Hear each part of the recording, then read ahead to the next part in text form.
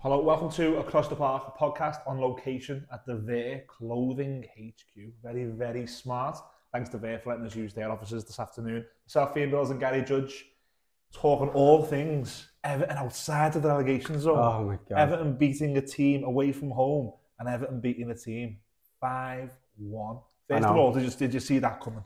No, absolutely not. It was a brilliant performance. I didn't see it coming. I think all the previews I'd done, and I'd done a few of them, not only on our own podcast, with other podcasts, even informal previews where you're talking to mates about it and fans, and I had a point at best in my head, or even on the little calculator we all done of how we're going to pick our bonus points. So, yeah, it was a bonus point for me if we were going to get anything, but I definitely didn't see that coming. The only thing going into it, I was sending the other Blues before we played. What was the last away game?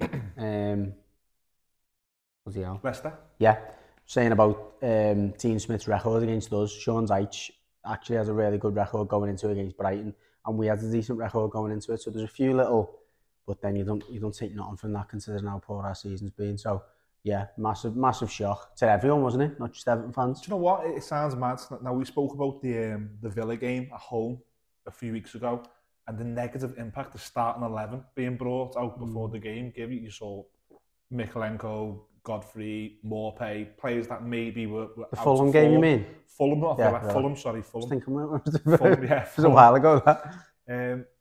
But the opposite happened. You see Yerry Mina in the team, you see James Garner, you see Nathan Patterson. Yeah. Everyone got a boost from that, didn't he? They did, yeah. I mean, the James Garner was funny, wasn't it? Because I was disappointed to not see an Garner in there, but I understand it, and I wasn't worried about Garner being in there because I think he deserved his place in that team.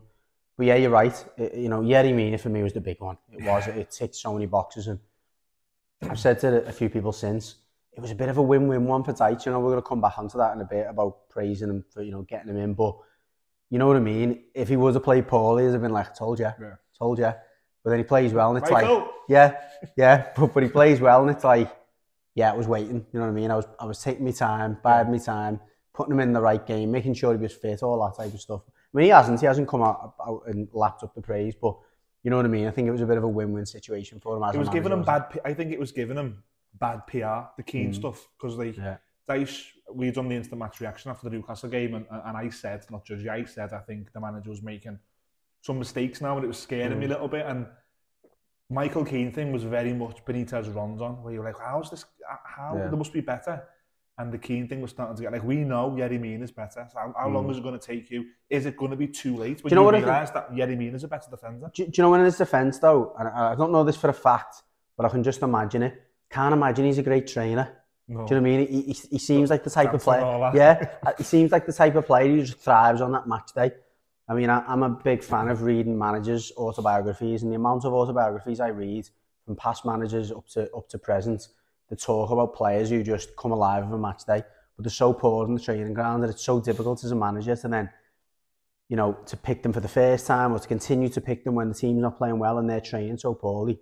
But he just seems like one of them. And I guess he's one of them, based on his injury record, that he almost can't afford to put it in training because he's always that one step away from breaking, isn't he? Yeah.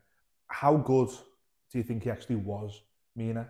Now, I don't think he won that many duels. I do think he was under pressure a lot. He got booked in a duel in the first 25 minutes. But then I think he played very well. How do you see his performance? It was assured, and that's what you get from Yerry Mina. No matter how poorly the team are playing or how poor, he's just got this amazing self-confidence and self-belief, hasn't he? He's having himself, which I think in that type of position, goalkeeper, centre-back, centre forward, them three positions, you want someone who really has got inner belief, self-confidence, and I think he just oozes it. And I think the other players kind of feed off it. And I've said it a few times this week. I feel like the forward players had a bit more belief to run that extra 10 yards forward because they thought, you know what, we've got someone at the back here who will foul if he has to. Yeah. Like that one where he volleys that, under, where he's almost got the half turn on him. He thought, F this, and just volleys him. I'm not having it. You're not going nowhere. And then he kicks it away and he gets that early booking, which I think to fans who don't know Yerry Mina or maybe neutrals are thinking, you don't want your centre-back getting booked that early. I mean, has he been sent off for Everton? I know he hasn't played that many games. Not been sent off, has he? I don't think if he has, so. I don't think. I'm sure we'll know in the comments. Yeah, look, I'm sure someone will definitely correct us, and I'm sure we'll look after it. But I certainly can't remember him getting sent off in a game that's important. You know, you think, he's killed us there. I think he's just, again, self-assured. He's clever in the way that he defends. He's a winner. And that's what we need in that team. People who are going in with the attitude of, it's only Brighton, we'll beat these, opposed to, without saying, some names. And what was a great shot? I think you sent it to me, or you put it in our Everton group on Twitter, where you see him jumping about 10 foot, heading it, and Tarkowski's just looking at him going, that's boss, that. Some players will do going into these games and these runner games nervous. I don't think Eddie Meany gives you nerves. I think he walks up and goes, this is a game of football, and I'll win. And it's very, I think you got a good point there, what you're saying. I do want to ask you about Nathan Patterson. I thought he was really, really good. I think maybe the manager, he's put him in ahead of Holgate, so it's not even like you can't say he doesn't trust him. I think it's took a long time. Maybe. But he's the only one who's not been given a chance, isn't he? Let's be honest. It's took a long time to get him in. I thought he played well. But what I do want to ask you about is how important is, despite the goals, Dominic Calvert-Lewin to how we're playing. He's everything. And I was on a certain other podcast. I was on a Liger podcast, which I'll be on a lot more in the future, last week, and I got killed. The producer, they've got a producer on there, sent it round on a reel everywhere that I thought Calvert-Lewin would get 3 goals in his last 4 games, and he'd be the talisman. Now, he wasn't the talisman in the traditional sense against Brighton, but he led the line. Yeah. He was the leader at the top end of the pitch, wasn't he? First goal, give it to me, I'll sort this. Yeah, I mean, early on when he obviously does that turn, and then he gets, I think it's Webster or Dunkett booked with a little flick around the corner where he just clever little, he won everything in the air as he does, not only in the attacking, in the attacking third, but defensively, that near post position, he absolutely bosses it, doesn't he? Yeah. And you can't, when Morpie plays, he doesn't put him in that position, he puts someone else there. Yeah. So, it gives you so much. And look, I'm not as big a fan. You're even lower down the pecking order from a fan point of view. However, you can't, in this squad, he's head and shoulders above anything we've got. He's the best striker we've got in the squad by a mile. And I do think there's very similar to what you said there, where the midfielders and the players in front of Mina are more relaxed. I think the players behind Lewin are more relaxed. We can maybe hit Lewin and get something, opposed to... And the gambling, they're putting crosses in the box thinking he's going to be there. The gambling on flicks because you think he's going to win it. You can just be more decisive if you've got that belief that your teammate, whether he's a centre-back or a forward, will do a certain thing and do it really well. I think there's just so many more consistencies around the team. And look, let's not get carried away here, but there was just more players on the pitch that were winning those 1v1 battles. Yeah. Football is a game when you make it as simple as it is, which the top managers have an ability to do.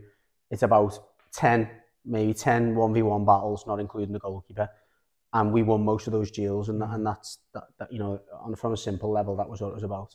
We're not going to do any negatives on this Brighton review. We can't talk about every player. We didn't really touch on Patterson much there because you kind of. I'm going to move on to a little bit. I'm just going to say I wanted to just give special mention before we speak about Dwight McNeil. I want to just give special mention to Patterson and Pickford. At different moments in the game, both really important. Patterson, the energy, it sort of matched what McNeil gives us on the right hand side. Now Coleman gives us that. He doesn't give us it over 90 minutes. Godfrey's a little bit of the engine that should but doesn't. But he just Holgate's different again. But Godfrey runs with no direction, doesn't he? Just runs. Patterson is like, give me the ball and I'll run with the ball. Yeah. And then he got back in shape. And then some of Jordan Pickford saves. Chases after the ball as well, doesn't he? As Evertonians, we're used to Pickford doing that. Yeah. No, look, again, you talk about fans of players. I'm not a big fan of Pickford. I don't underrate him. I just think that there's, in terms of an asset, I think he's a misused asset. I think we get the most out of a player like him. Like I was making a point the other day where Pickford will make 10, 11, 12, 13, 14 saves in games against like City, Arsenal, but we'll still lose the games. So what's the point? But in games like that, listen, they were vital saves, and it was great to see him again oozing confidence, but not going over the top with it. I don't know if that's something the managers told him about. Listen, don't forget about mouthing off and do your job, which he still does, but he hasn't done it as much, has he? Yeah. But when you're playing that well and you're making saves the way that he is, obviously a penalty save at Leicester was, straight at him, but he's made that brave decision, massive, exactly, to stand where he is. A few of the saves the other night, maybe didn't get us the 3 points, because we obviously has a healthy cushion, but they helped him, because if the team gets within one goal, the momentum shifts suddenly, but some of those saves were incredible. And again, it's still a 1v1 thing, isn't it? It's the shot. You've just got to keep it out. The job is simple for a goalkeeper, or more simple when it comes to shot stopping, but same could be said about Pato, or Nathan Patterson. His job was to make sure Matoma, he wins the ball more often than Matoma goes past him. And there's only Aaron Wan-Bissaka this year who's managed to do that. He's done it in the cup final, and he's done it the other week when they played them at Brighton. No one else really has managed to contain him. He absolutely rinsed Trent, and I know he's not the only player to do that, but it was cringy. He's done it a couple of times this season. Trent, yeah. And I was worried. About Patterson, because when he has played, he spoke about the fact he gets on the overlap, he gives us something, his energy and whatever. He's not been that convincing defensively. He's not as powerful and strong as maybe Coleman is. Even Mikalenko at times is a natural defender, isn't he? I was worried about that 1v1 duel, but there was only the one time where he got past him, and Patterson just couldn't quite keep up with him. Apart from that, his decision making in terms of when to go tight, when to drop off, when to show him inside was spot on, and it was a performance beyond his years. Long-time viewers of the podcast will know that me and Judgy have had somewhat indifferent opinions on Dwight McNeil. Judgy is a lot more of a patient supporter than I am. I didn't really rate the signing. This guy was telling me to calm down, give him a chance. He's young, it's a bigger club. I was probably quick on, he wasn't playing well to Frank Lampard again. It's fair enough. Despite the green, he was going, it's not his style. So I'll concede the argument as it stands. He's been in early May now. He's been one of our best signings, Dwight McNeil. And I want to point out if you recall when we beat Southampton away and he scored, his media after it was talking about how he struggles with self-confidence and he wants to get it back. After the Arsenal win at Goodison, again, he came out and said, I'm trying to get that confidence back. By God, it's back now. Yeah, I mean, look, I'm not going to say I told you so, because no fan, regardless of how much you like or don't like Dwight McNeil or rate him, no fan could defend the performances. And, he's a professional footballer. He's got to be judged on merit. And he wasn't producing. There's no doubt about that. I also can't say, look, I was certain that it was going to come off for him. I think the performances were so dour, and he was lacking in anything positive to cling on to. But different player now. Yeah, it is. Listen, I think confidence is a huge thing. Absolutely, not just for Dwight McNeil, for any player, and for the manager to believe in you is a start. I'm not saying Frank Lampard didn't believe in him, because he played him, but there's playing someone and there's really believing in them. And as we pointed out since Dyche just come in, playing to his strengths and going, do what you do best. And at first, for Dyche, I think he probably recognised he's not that confident. So we clearly seen it was get the ball across. He hardly ever dribbled, is he, in his first? Dyche's fit, it was just get it across. And he almost got his confidence back by just doing positive things, winning a corner, the fans start, appreciating what you're doing. Yeah. So it was doing the simple things first. And once he started doing the simple things well, it was like, okay, well, I can add this bit and add this bit in. And, come together for him at the weekend, didn't he? He done everything that you want from a forward player. I was watching him, and he's not blessed. I think he's actually said this. He wishes he had more pace. He's not blessed with pace, but he's running away. But he moves quickly with the ball, doesn't he? How are you not quick, but you're still in the yard like that? I know. I mean, one of my colleagues who's a Burnley season ticket holder said that to me, and he said, because I said to him, he's not quick, is he? And he said, no, but he is. He can travel quickly with the ball. He doesn't. He said what it is he doesn't get any faster, but he starts fast. So he almost as soon as he starts travelling with the ball, he's moving. So he gets a bit of a 3 or 4 yards head start, and then that's enough then to kind of keep it going. But yeah, listen, his performance was nothing short of outstanding. He could or should have had a hat-trick. That one where he comes inside, he kind of puts it onto his left foot, and I think it's Webster blocks it with his feet. He's done everything right there. So I just think his decision-making, for me, is one of the most encouraging things for a forward player. He's taking the right decision on when to shoot, when to pass.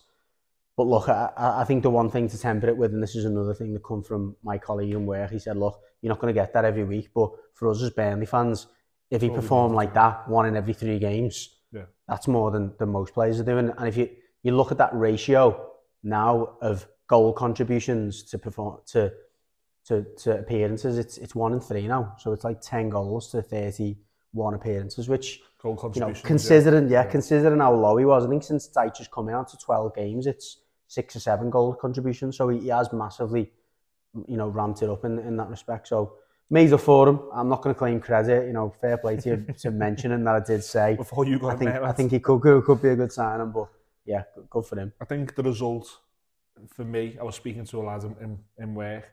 I likened it to being on a sinking ship, and then someone goes, "We found some lifeboats." That is the biggest lifeline that we've give ourselves. That bonus 3 points, bonus performance, and I think the little things that we might not think about at first, but now with 3 or 4 days removed, it'll put the shit up everyone around us. That, and everyone's now thinking, like, how do we now go into our games, because we never expected that on our internal boards. What's it done for you, that result? I think you're right. It's a statement, isn't it? You talk. I mean, if that was a Man United or a Man City or a Newcastle, they'd be saying that's a statement. That the rest of the Premier League, you put them on notice. Beating Brighton 5-1 at Brighton. I mean, any team in the Premier League would have been buzzing with that result and would have also been saying, look, that's a statement. So I think you're right. Psychologically, over the other teams, it's thinking, they could easily go and win, comfortably win 2 out of the last 3 games. Therefore, we now need 3 wins. Where are we getting 3 wins from? So, to the Leeds and Leicester's, particularly given Leicester, whose performances and results just seem to be getting worse. Under Dean Smith, never mind, better. I thought they'd be all right, but they seem to me like they just seem to be a little bit cast adrift now. It's not really about them. I just think it's a strange appointment, wasn't it? Dean Smith, given the last 2 jobs he's done, it was a bizarre appointment, and now it's looking even worse for him, because he's very much like not a gung-ho manager, but under Brentford, when he was Brentford manager, which was probably his best spell. In fact, it was his best spell.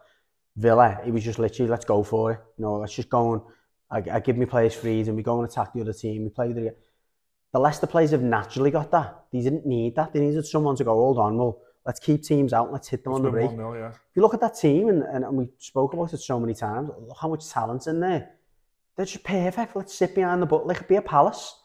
Go and just have your 3 quick, And Allardyce would 2 months, 3 months Allardyce would have sorted them out, no problem. And so the appointments, and every team's rolled the dice down there, haven't they? And they've made the poorest decision out of all of them in terms of the manager they brought in.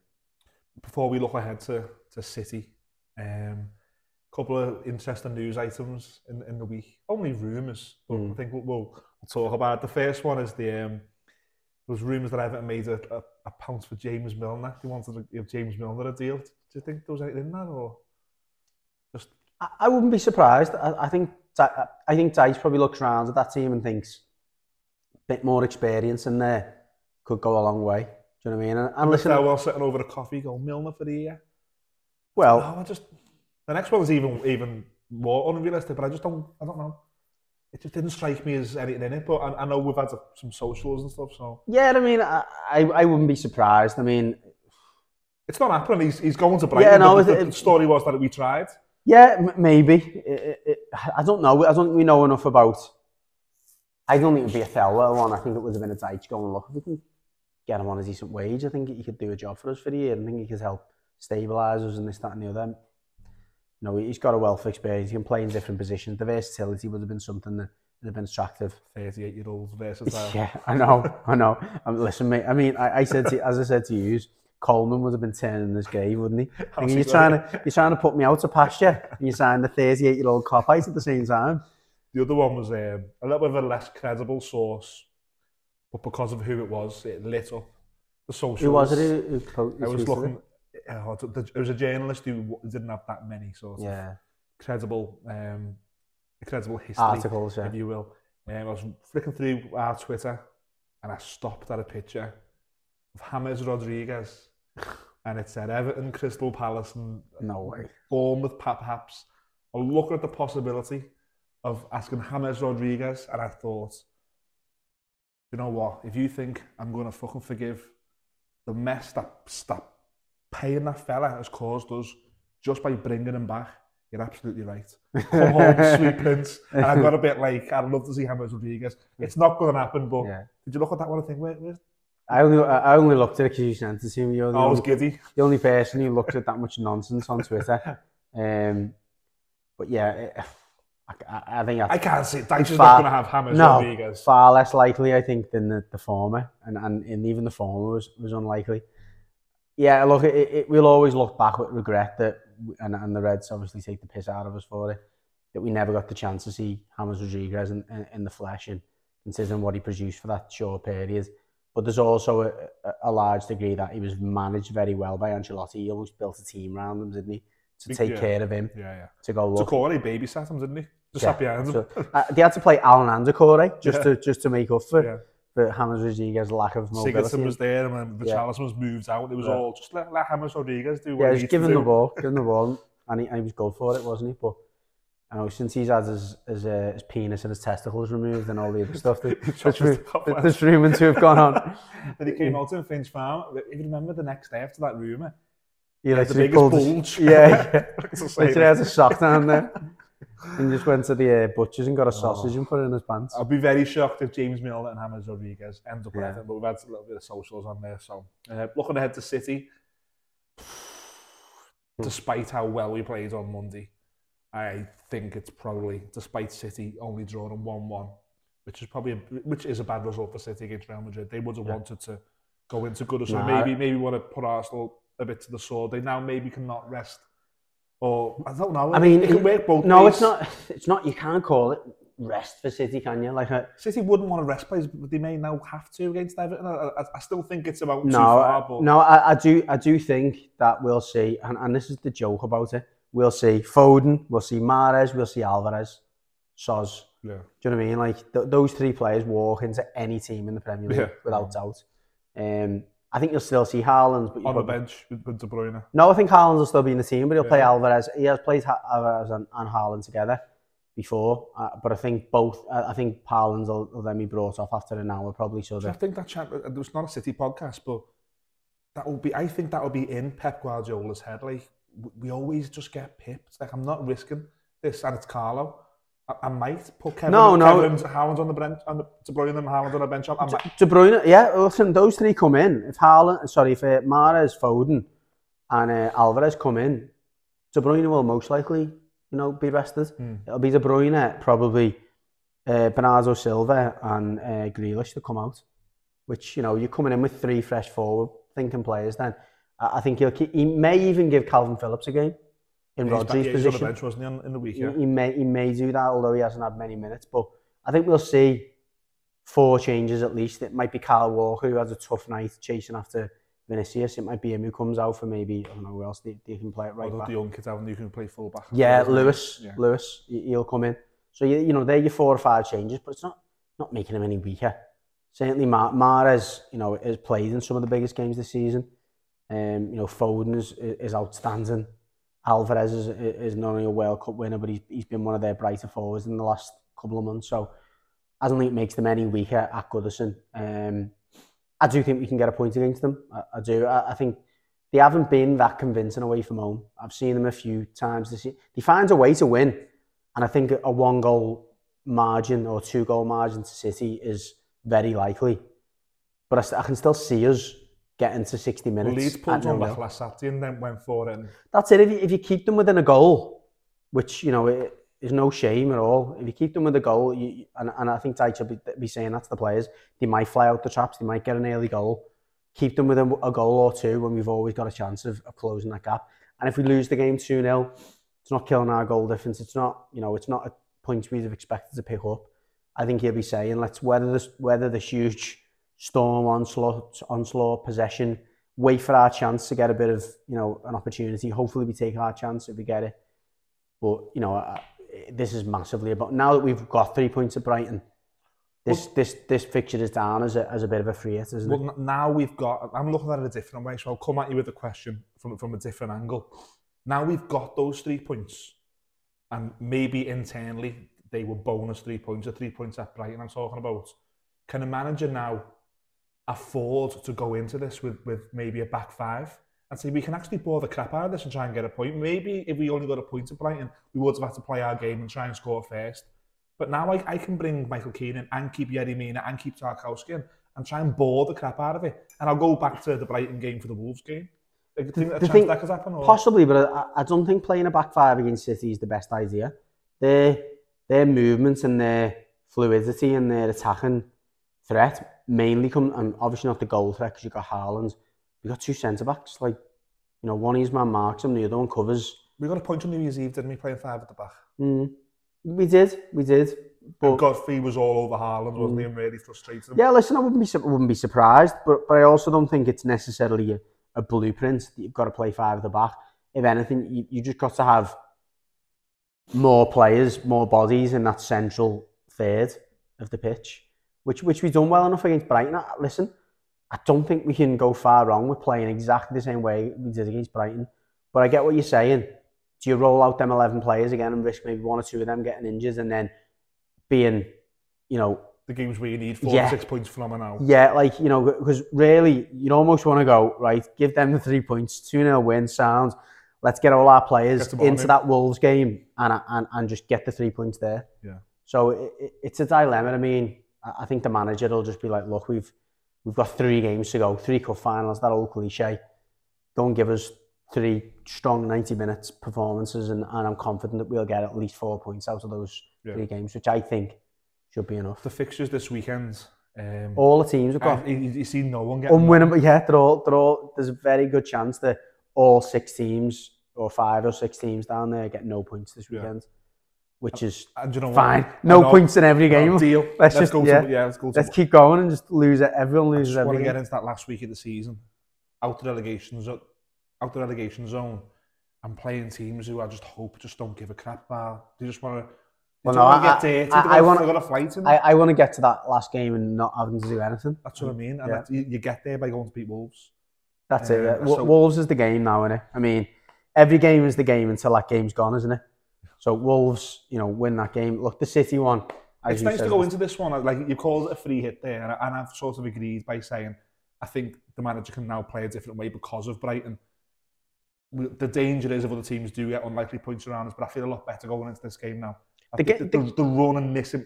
This was the game I was thinking goal difference. And the games against the top sides at Goodison. Over the last 3 seasons, we've generally done. I mean, forever we've generally done well. We've had the odd Tonkin, but generally against the top sides at Goodison, they don't relish coming to Goodison. Most teams. We always do Chelsea. Yeah. We always do Arsenal. Yeah, exactly. And we've had some good results against City, not necessarily in the last 5 years, but City snuck one last year with the Rodri and ball. Yeah, they snuck one. That's what I mean. So we've had some very close games with them. We've beat them on occasion, again, not necessarily in the last 5 years, but before that. As you say, the Arsenals, the Chelseas, Man Uniteds, we always give a good account of ourselves, and they don't generally like coming to Goodison. And there's not many grounds like Goodison, and that's you know, we'll come on to that on another day, about the long-term thing of losing Goodison. Is it going to be like that? Teams saying up, wow, what lovely stadium. It's a nice experience. Goodison's not nice, is it? Not nice. It's not nice for us sometimes. No. But that's another one. I think it's going to be a positive atmosphere. There's no doubt about that. And there's not going to be a thread of negativity before that ball's kicked. And even provided they're not 8-0 up at some point or whatever, I can't see how our fans in this game, unlike other games, turn against the players or anything like that. And that's why I'm saying that lifeline that Brighton is, what that has done is everything. Like, the fans are going to go into the City game and, you know, obviously everyone's going to be pumped up for it, but I don't think there's going to be a genuine fear. No. Because if we were 19th still, and we're going into City going, just don't score more than 3, because you're going to kill us if it goes to goal difference. And I think the atmosphere will be better because of that. What would be your prediction? 0-0. We can't ever predict a loss, can we? I've obviously said in my little monologue there that, you know, I'm expecting, or I wouldn't be surprised, 1-0, you know, 1 or 2 goal. But I think a 0-0 is, that'd be a great point for us. It would be to the Blues at the end. Unbelievable point for us. For the rest of the Premier League, it'd make the title race interesting again, hopefully. But for us, a 0-0 would be an incredible result to keep a clean sheet against Man City. I was going to say 1-1, but I don't know. I just feel like I have to get in front. They're just such a hard team to beat. Yeah, no, I will agree with you. I'll go 0-0. Look, a lot of my heart is talking, because it's Everton, and if it was another team, I wouldn't be saying it. Yeah. But if I take my heart away from it, I think there's a potential for a long afternoon for Everton. It's going to have to be. We're going to have to get it right. There's potential for a long afternoon for City for different reasons in terms of us. I want it to be pissing down. Yeah. Dark, horrible. Yeah, that's it. the sirens on. Yeah, I don't want a balls sunny like afternoon. just getting away from them and stuff. No, a nice sunny. Rodri's like that. Yeah. Cigar out. Yeah, I don't want that. I want it to be audible. I want Goodison to be audible. And if we get a point, absolutely massive. Anyone who follows us on the social media, which is Across the Park PC, on Twitter and Instagram, they'll see that we've been doing a couple of different things. The first one I want to talk about, Mick Rathbone, head of medicine from 2002 to 2010. He done a podcast with us in lockdown when we were the old Across the Park podcast. We didn't do video. One of the most commented on, great feedback because he's such a funny guy and tells it as it is. So we asked him to come back on, and he did. That's over on the YouTube channel. Some unbelievable. It was just me who done it. I've told Judgy, and he's just so funny. Yeah, like, I was asking him outright questions, and like he'd go into like this. I don't know. He could do stand up. You know? Yeah. And you've seen a few clips. It's like a pub conversation, isn't it? Like literally. Top guy. Yeah. And how 20 he give us? Yeah, just such a likable guy, and as you say, so many stories. Some of them made up, as I've seen with the reel on Instagram. But yeah, you sit there listening to him, and I've become a big fan because I do a lot of driving now of like audio books, and I'm not sure if any of his available on audio. I hope it is because I'd love to listen to the stories. I think it's so much more. I've read both books, so I don't know if they are. Yeah. We did tell Baz that we'll plug it again. So it's The Smell of Football 2.co.uk. That's the second book. The first one, he's sold out. You're going to have to go to eBay or Amazon and find it. Both great reads. Stories that we spoke about were, you know, Ferguson, how Ferguson was to manage from the physio room, how Louis Saha had to be managed, how mad Tommy Gravison was, all great stories. And again, if you're following us on the socials, you'd have seen we've put some stuff up. Judgy is now moonlighting over at the Leggett podcast, the sports podcast, aren't you? The sports podcast. Over there? Yeah. I mean, Andy's been a good friend of the show since we started. We actually started before him, giving some advice to set up his podcast. It's the Leggett podcast, which most of you will have heard of. Andy Grant's a bit of a local celebrity in Liverpool. He does boss lad as well. Does a lot of motivational talks, which has got a long story behind. But yeah, good lad. He's a Liverpoolian, so he asked me to come on a few weeks ago, and we got on really well on the podcast, and it worked really well. As it did for us when it was a red and a blue. You'd have that across the table banter, and he's asked me to join them on a weekly basis, which I'm happy to do. And so yeah, check them out. It's the Leggett Sportscast. There'll be plenty of links between us and Andy and that podcast going forward. So yeah, good stuff. Got a couple more plans. Obviously, the way the season finishes will impact on what we do in the summer. We do tend to take a break in the summer because there's not much to talk about in the early pre-season. If something breaks, which it has done in the past, we'll get together and have a pint and talk about it. But the weekly content will probably dwindle down in the summer. We've got a couple of unique podcasts coming up with different things around the city, not necessarily football. So keep your eye out, and if anything like that piques your interest, share it to whoever. We're going to try and do a few different things. I think Judgy's going to sit down with someone very, very shortly, which will be an interesting podcast, not football related. So we hope that you take something from that. In the meantime, if anyone watching, leave a comment, let us know what you think. We love going on our YouTube app and seeing comments. We do try and reply to them. Please like and subscribe. That's the biggest thing I can say. Those likes and those subscriptions really help us. Not so much from a financial point, but what we can do with the channel, what we can actually do and edit and tweak and make things, possibly 4K one day and stuff, because 4K is a thing, but we need an audience for that. So if you enjoy the content and you're new to it, please like, share and subscribe. As always, thanks for watching Across the Park podcast. Up the Toffees.